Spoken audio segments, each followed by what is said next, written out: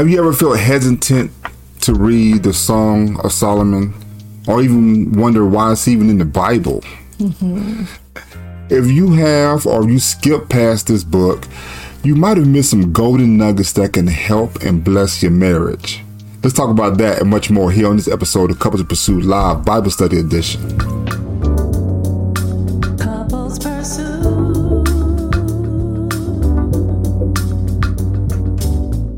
Hello, this is Vincent and Valerie Woodard. And on this episode of Couples Pursuit, we're going to discuss the Songs of Solomon, or as it's sometimes referred to as the Song of Songs, and lessons we can learn from this ultimate love story.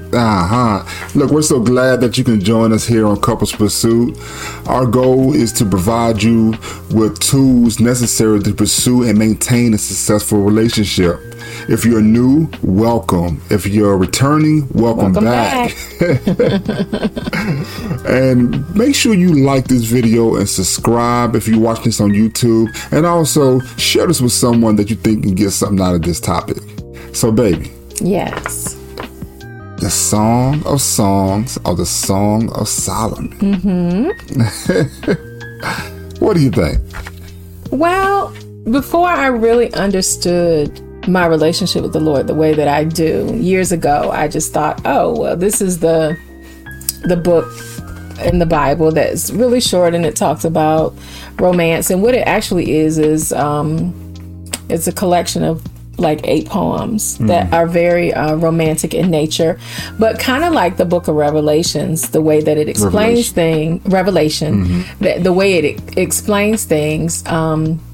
If you visualize it, it's like, oh, well, is that pretty or is that beautiful? But it's really more about what the comparisons represent in that, in those pieces of biblical literature. It's like a beautiful thing, and often it's referenced for weddings, like a quote maybe taken from it for weddings, talking about the romantic, intimate side of relationship and marriage and love. That's true. And when I was reading it, I got the fact that that it almost didn't even make it in the Bible. The people that when they found the text, they were like, "Is this like part of the Bible? Should it be part of the Bible?" Even though it is sacred text. And it's people. It's like, how does it fit? Yeah, how does it fit? How does it fit in? And thank God that they didn't try to tamper with it, and they put it in and said, we're just gonna let God and tell about God. And especially the fact that it says the Song of Solomon, or the Song of Songs, that Solomon was credited with writing over 3,000 proverbs. Right. And then also credited with writing 105 songs. It said 1,005 songs. Wow, 1,005 songs, and that's in 2 Kings, I believe. Oh, I haven't written it. Yeah, 1 King 4 and 32. It said that specific number, 1,005. But all we have in the Bible is this song. And if you read I'll urge you, when you're reading the Bible, to read the preface, or the stuff before this verses start. It's a lot of good commentaries, a lot of smart people, a lot of people that just study the Bible, like seem like all day and night, and they put this, try to cram they try to summarize what the whole chapter could be about in a couple of paragraphs, and it's really good nuggets. So in that, they talked about the fact that that this book right here is the song. It's like the most famous of all songs that Solomon wrote. I thought that was amazing. We have the best of the best. And the Proverbs, and also you read the beginning of when they talk about the Proverbs, like these are the best of the best that we have access to.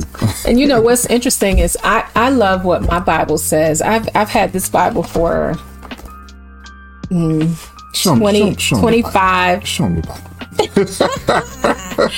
This is the Spirit-filled Life Bible for Students. And it says, learning and living God's Word by the power of His Spirit. And I have had it for nearly 30 years, maybe 28 years. As long as I've known you. And my husband, he joked because my pages started to turn and I used my flat iron to straighten them out. She ironed her Bible. Because they were all getting curly and I didn't want them to get torn. But nevertheless, I have really good highlights and commentary in my Bible. And I want to share just a little bit with you about what mine says about the Song of Solomon. First of all, Solomon was the son of David. It references that he wrote over 1,000 songs, and again references 1 Kings 4:32. But tradition holds that the song was written when he was a young romantic, before he became the husband of many, many wives, because he had over 700 wives. And so, yes, I think it's wonderful because it was written so long ago, like in between 970 and 930 BC.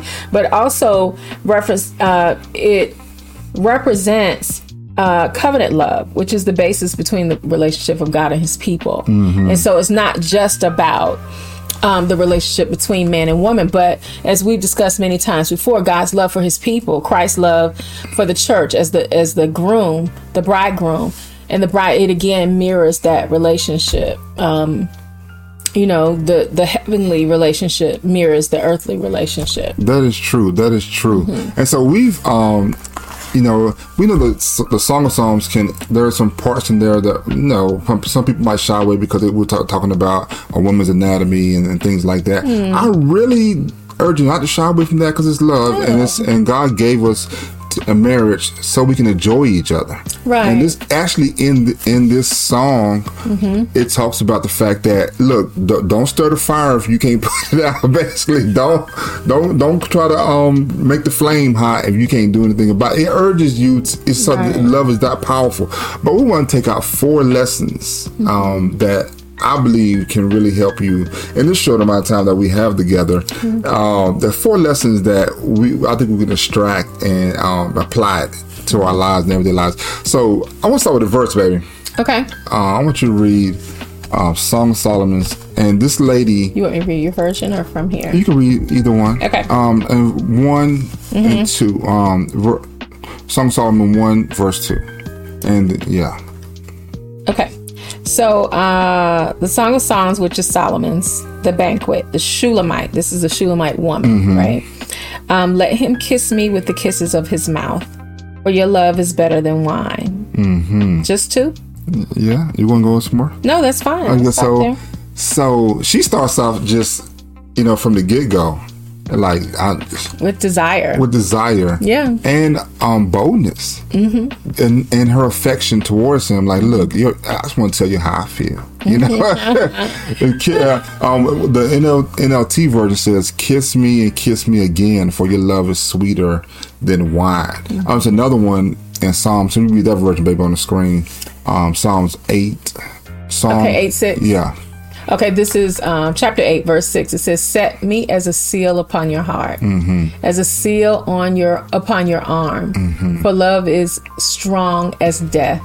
Jealousy is fierce as the grave. Its flashes are flashes of fire, the very flame of the Lord." So first lesson I would like to bring to light is the fact that this teaches us to be affectionate to one another and unashamed. Like, I don't want my wife, thinking that I'm just always thinking about her. I want to touch her, but I don't want to touch her because she might say no or whatever. You know what? It teaches us to just throw that away and just say, look, I really want you to hold me. I really want you to kiss me. I really want to feel your embrace. I really want to feel your arms around me. Yeah. And then as well, the first sentence, it's one sentence, but set me as a seal upon your heart. Seal is something that encloses and captures or protects. So set me in that place inside of you, and then as a seal upon your arm. Because an arm, the thing I'm going to reference is a tattoo. Although I don't care for tattoos, but people wear those outward symbols of what they're feeling about themselves on the inside or whatever. And what you wear, I don't know where the terminology comes from, but when a person says, oh, he or she wears their feelings on their sleeve. Yeah.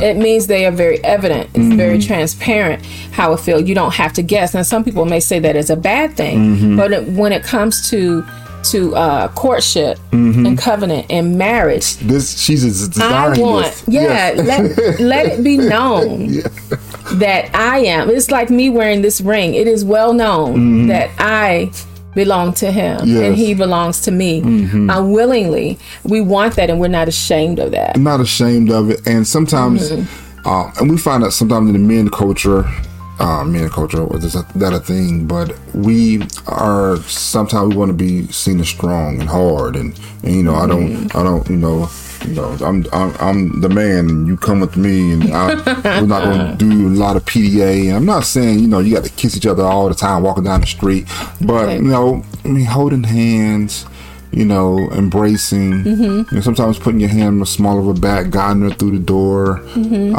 just those things right there, showing the fact that she is the seal on your heart, and you wear it on your sleeve. You wear your emotions for her on your sleeve, how much you love her, and it's not like you're ashamed to express that to her. It's not like you're showing off to other people. Right. It just is evident. Yes. It's what it is. There's no pretense. There's no covering up. There's no falsehood in that, and that's good. You know, sometimes like you said before, what men will do sometimes is what they would do to one another is cause each other to feel whipped, or call each other henpecked, or whatever it is, as if it is not a good thing for a man to have found someone who captured his heart. Yeah, and then also is now men, and this is not the introduction to foreplay. Right. All affection doesn't have to lead to intercourse. I said that to say, yes, man, you know, if she's with it, you with it, all right, okay. We are talking about married folks here. Married folks. But it's like the fact that you're showing affection is, foreplay is, the word itself is leading up to something. Before. Yeah, but being affectionate is just a state. It's a state that we're in, you know, and we roll with whatever that state takes us. But it's not with a forward notion that, okay, if I do this, it's going to lead to that. No, it's a state that we're in right now. Yeah. So, men, just to be aware of that part. It's not that, okay, well, you know, I heard y'all say one time foreplay is way before the bedroom and it starts, you know, okay, I'm not talking necessarily about that right now. I'm just talking about being affectionate to your spouse. And for women too, some women don't really like the lovey-dovey stuff. I've heard. That's true, and it can be based on a lot of things. Some women, based on their history, their upbringing, affection was either modeled or not modeled, or sometimes there could have been trauma or violation that would cause them to want to shy away from being touched, you know, in a certain way. And even though they know that there is an expectation of physical intimacy with their spouse, so they're like, okay, let's just cut all the preliminaries and let's just get it over with. Yes. Honestly, that's how they may be feeling on the inside, because they're still wounded, you know, unhealed from that. So it's possible that women don't necessarily like foreplay. Don't prefer or being foreplay. Affectionate or being affectionate.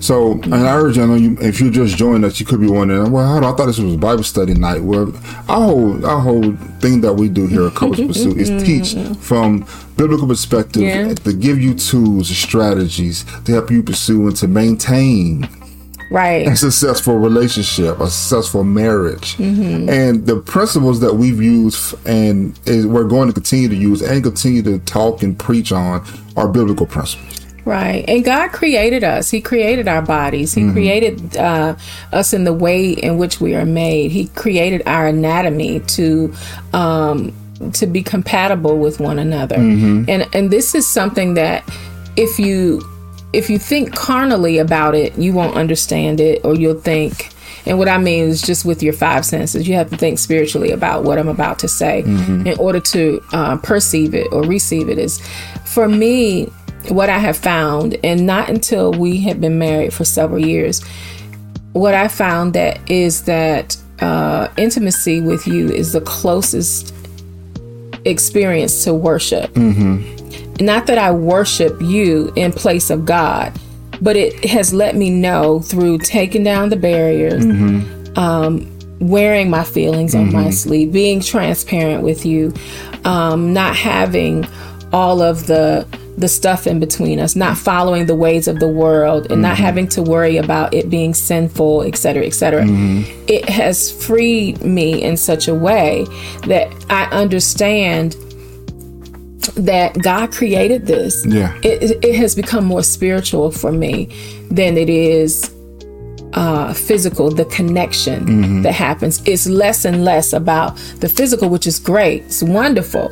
But as we know, the physical is temporal. It's temporary. That only lasts for so long. But the benefit of that relationship, it verifies to me that God is the creator of it. Exactly. And if you take the intimacy out of, to me, you take the intimacy out of being together, sexual intercourse. You just have a sex. Really, to me, you just rubbing flesh together. I mean, it's friction. I mean, you're going to get a result, but there's a big difference between. But when you have that, and that leads to the second lesson that we can learn and glean from is the second lesson is that we need to stay emotionally connected to one another. Hey, read that verse in Song of Solomon 6:3.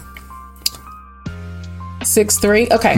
I am my beloved's, and my beloved is mine. This is the one that's on a lot of wedding programs. I am my beloved, and my beloved is mine. What is this saying?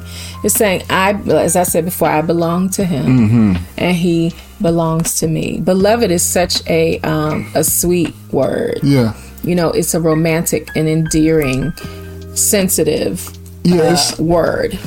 In this whole chapter book, the Shulamite woman says it a lot. Like, I am his beloved.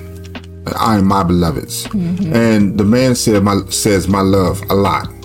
So the fact that she knows that he loves her in that way actually inspires her to call herself that. Like, I am his love. I think that is so awesome that your wife can actually think of herself as your love. She knows without a doubt that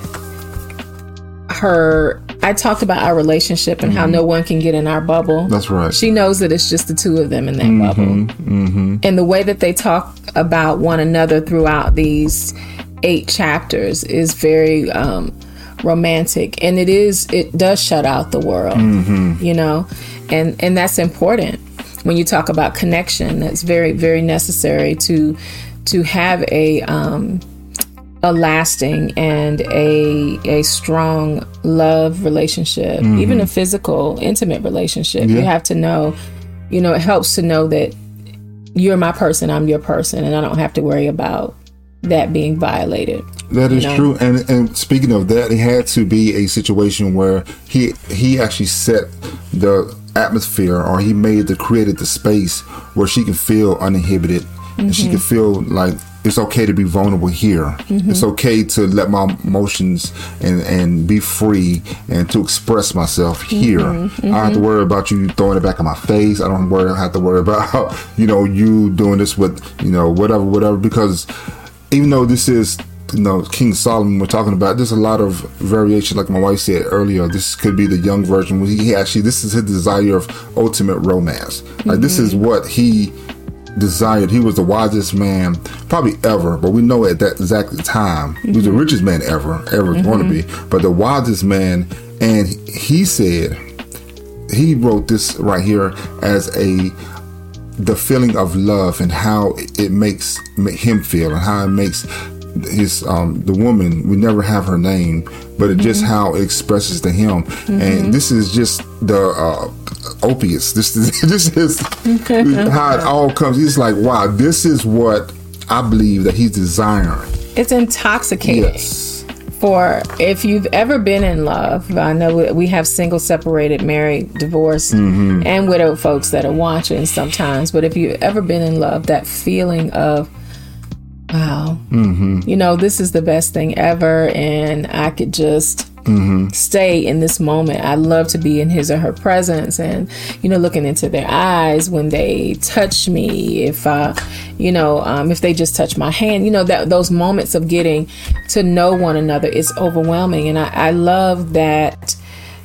For me, this is a comparison to God's love for us. He longs to be with us. He longs to commune with us. I believe it was Genesis where when he was looking for Adam and Eve, and he said he would walk with them in the cool of the day. He looked for them to be in a place where he could communicate with them every day. Yes, he missed the connection. Right. I believe he noticed. I believe that way it's described to us in Genesis, that he actually came. Like, where are you? Looking for them. It's like he knew the connection. Something happened to that. And this song teaches us that connection is important. Emotional connection is so important. So, wow, my goodness. So the third lesson that you can get, you can either read your book or you can read. I'll read from here. Okay. Go ahead. The third lesson is that, go ahead and read it first. The third lesson is that No, the song. Oh, the song. Okay, verse. So Song of Songs 110. This is the NLT. How lovely are your cheeks, your earrings set them afire. How lovely is your neck, enhanced with a string of jewels.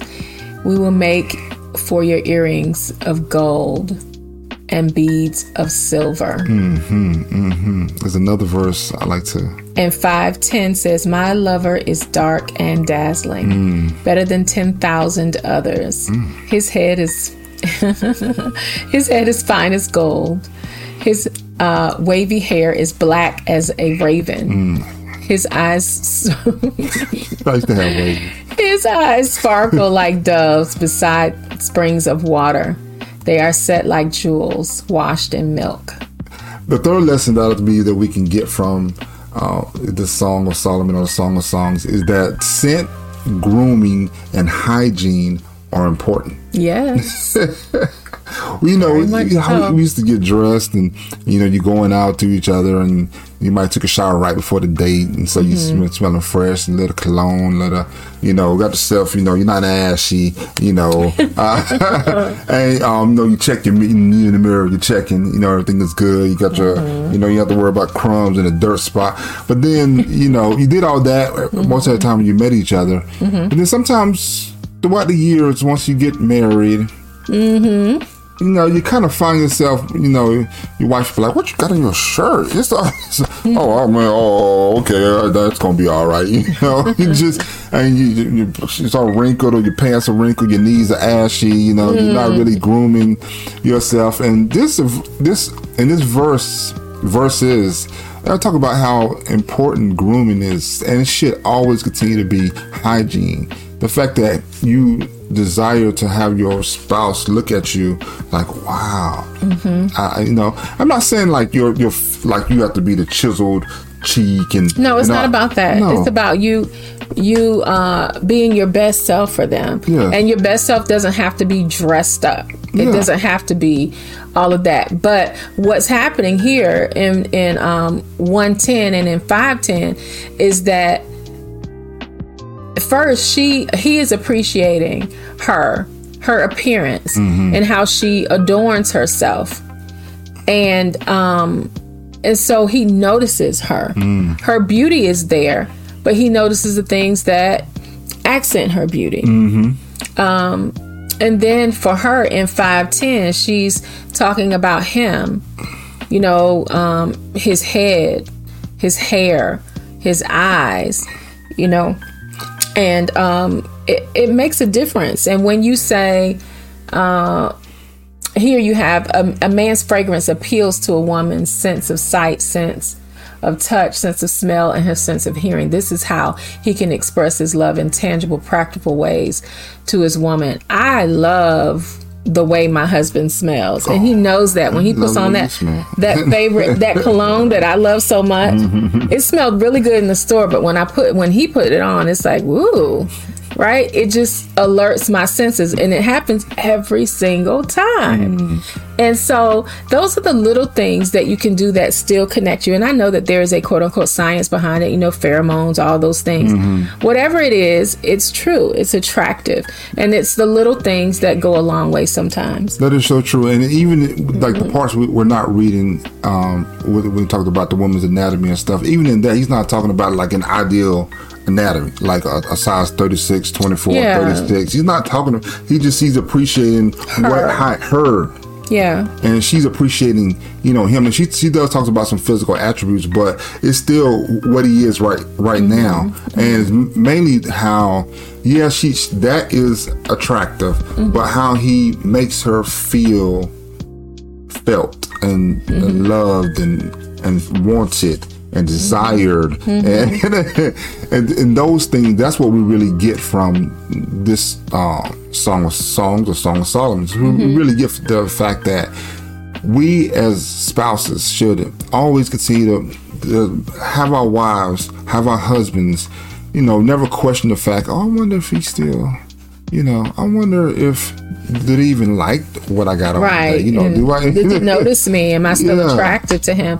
Do you notice him or her, or do you just kind of fall into a funk? And again, this parallels with our relationship with the Lord, because sometimes we can become very very mundane in our relationship. Oh, well, Father, I just thank you today for your goodness, your grace, and your mercy, and blah, blah, blah, blah, blah. And we go through the routine. But what he desires is to be in our presence. It's the same thing that lovers desire. They want to be in one another's presence. They want to see each other's eyes. They want to hear each other's voice. And God wants us to seek his face daily, and he is waiting for us to commune with him. And I'm going to read something here. It just says, God is in love with his people as he pours out his spirit upon us. His banner over us is love. A banner is something from ancient armies waved above themselves as they waved above themselves as they marched in brilliant colors. God waved his rainbow-colored banner of eternal love over all humankind. He has sent his Savior into the world to die for our sins. There's nothing he wouldn't do for us. And his word says, lo, I'll be with you even into the end of the age, even if you make your bed in hell. That is a pursuit beyond pursuit. It doesn't, we can't even say that a lot of us as couples that we would go to the ends of the earth for our spouses. We have limits. We draw a line in the sand, but God is forever pursuing us. Yeah. And with that, there's not a contention on, if these people, who are called by my name, humble themselves. That's just so we can have a relationship with him, but his relationship with us is eternal. It's eternal. Yes, always. Yeah. It's always going on. And like my wife said, this Song of Solomon, Song of Psalms, I believe it's a 50,000 view of that. Yes. Of God's relationship with us. So the last one, hey Tabitha, hey Miss Brenda, how y'all doing? This last one, lesson 4. Baby, read Psalm 1 and 3. Okay. Verse 1 and 3. I'm sorry, chapter 1, verse 3 says, how fragrant your cologne. Your name is like its spreading fragrance. No wonder all the young women love you. And 2:1 says, I am the spring crocus blooming on the Sharon plain, the lily of the valley. Lesson 4 states that a person should always maintain good character. I was at a wedding one time, and the person that's officiating the wedding said this. He said that you should always be careful to keep her name clean in the streets. Meaning that the way you act reflects on her, and the way she acts reflect on you. He was talking to the groom at the time, right? But he was like, keep her name clean in the streets. I was like, that's good. Let me write that down. And this chapter, this part of the book talks about that. That not only is his fragrance I love she loves the way he smells, but she says his name It's like a spreading fragrance. It's like the spreading of fragrance in it. Yeah. Yeah. So he brings her joy. He brings her, just that inexplicable feeling of, wow. Yeah. Just his name. You see these movies where it's usually adolescent girls, and they'll be like, oh, there's such and such, and they'll be like Tommy, and they're like, oh, Tommy, and they just squeal because there's this youthful. When they hear the name, they think of all the things Tommy is. Yes, what he means to them. And so it's like a spreading fragrance. If there's something that you like to eat, or if there's like I was making something the other day, and you were like, what are you cooking? I smelled it before I got in the house. I smelled it before I came on the porch. I'm like, what is that? So it goes out and it fills the air. It fills your surroundings. So it's so expressive. And we miss, with movies and TV shows and music and the way that life is today, it has just sucked a lot of the romance and the intimacy out of relationship, and you just get right to the physical hardcore things. And this brings us back to the foundation of what it should be between a man and the woman, of how special it is. It's not just sex, it's not just a relationship, it's special. That's right. Right. And if you apply these lessons, these are just a few. There's so many. They're so jam-packed. Like I said, we have the song of songs. We have the best.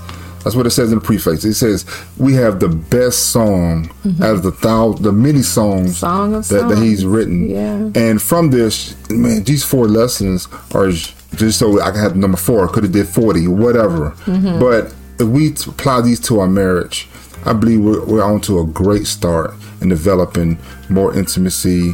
We're developing, taking care of ourselves, keeping our wife's name clean in the street, our spouse's name clean in the streets, be emotionally connected, and showing affection, being more open to showing affection to one another. So I urge you to take these into your heart, and apply. Put them into practice. If you're doing all of them, kudos, man, awesome. Some things you want to work on. Hey, work on it. It's never too late. That's right. It's never too late. It's never too late. And even if you've never had this level of intimacy in your marriage, your relationship, it's not too late to discover it. And like I said, this is our Bible study edition, but the principle here is what we apply. If it's not a Wednesday night Bible study, we apply it all the time, because there's so many lessons, there's so many things that you can learn. And I urge you to go back and actually don't shy away from the Song of Solomon. Like, go back and read it. Find a version that is like you can digest more until you are able to get to maybe the CSB or the NKJV or whatever. Find a version. The New Living Translation, I think, does a very good job. The Passion Translation is very good, especially for this context right here. So, but don't shy away from it. It's a lot of good things. Yeah, and maybe now after we've shared a little bit of like the correlation between the romance between a man and a woman and God's love for His people, maybe you can read it with a different perspective. Now that you have another viewpoint, it may make more sense to you. But we urge you to just dig in and dig deep, and think about as you read it, think about how you felt about your love before you asked her to be your wife, and how you felt about him before you accepted his proposal in marriage, and see where it takes you. That's right. That's right. So we thank you for joining us tonight. As always, we pray that the Lord bless you, that He keep you, that He make His face shine upon you, be gracious to you, and give you peace. And we'll see you here again on Couples Pursuit Live Bible Study Edition. Take care. Bye.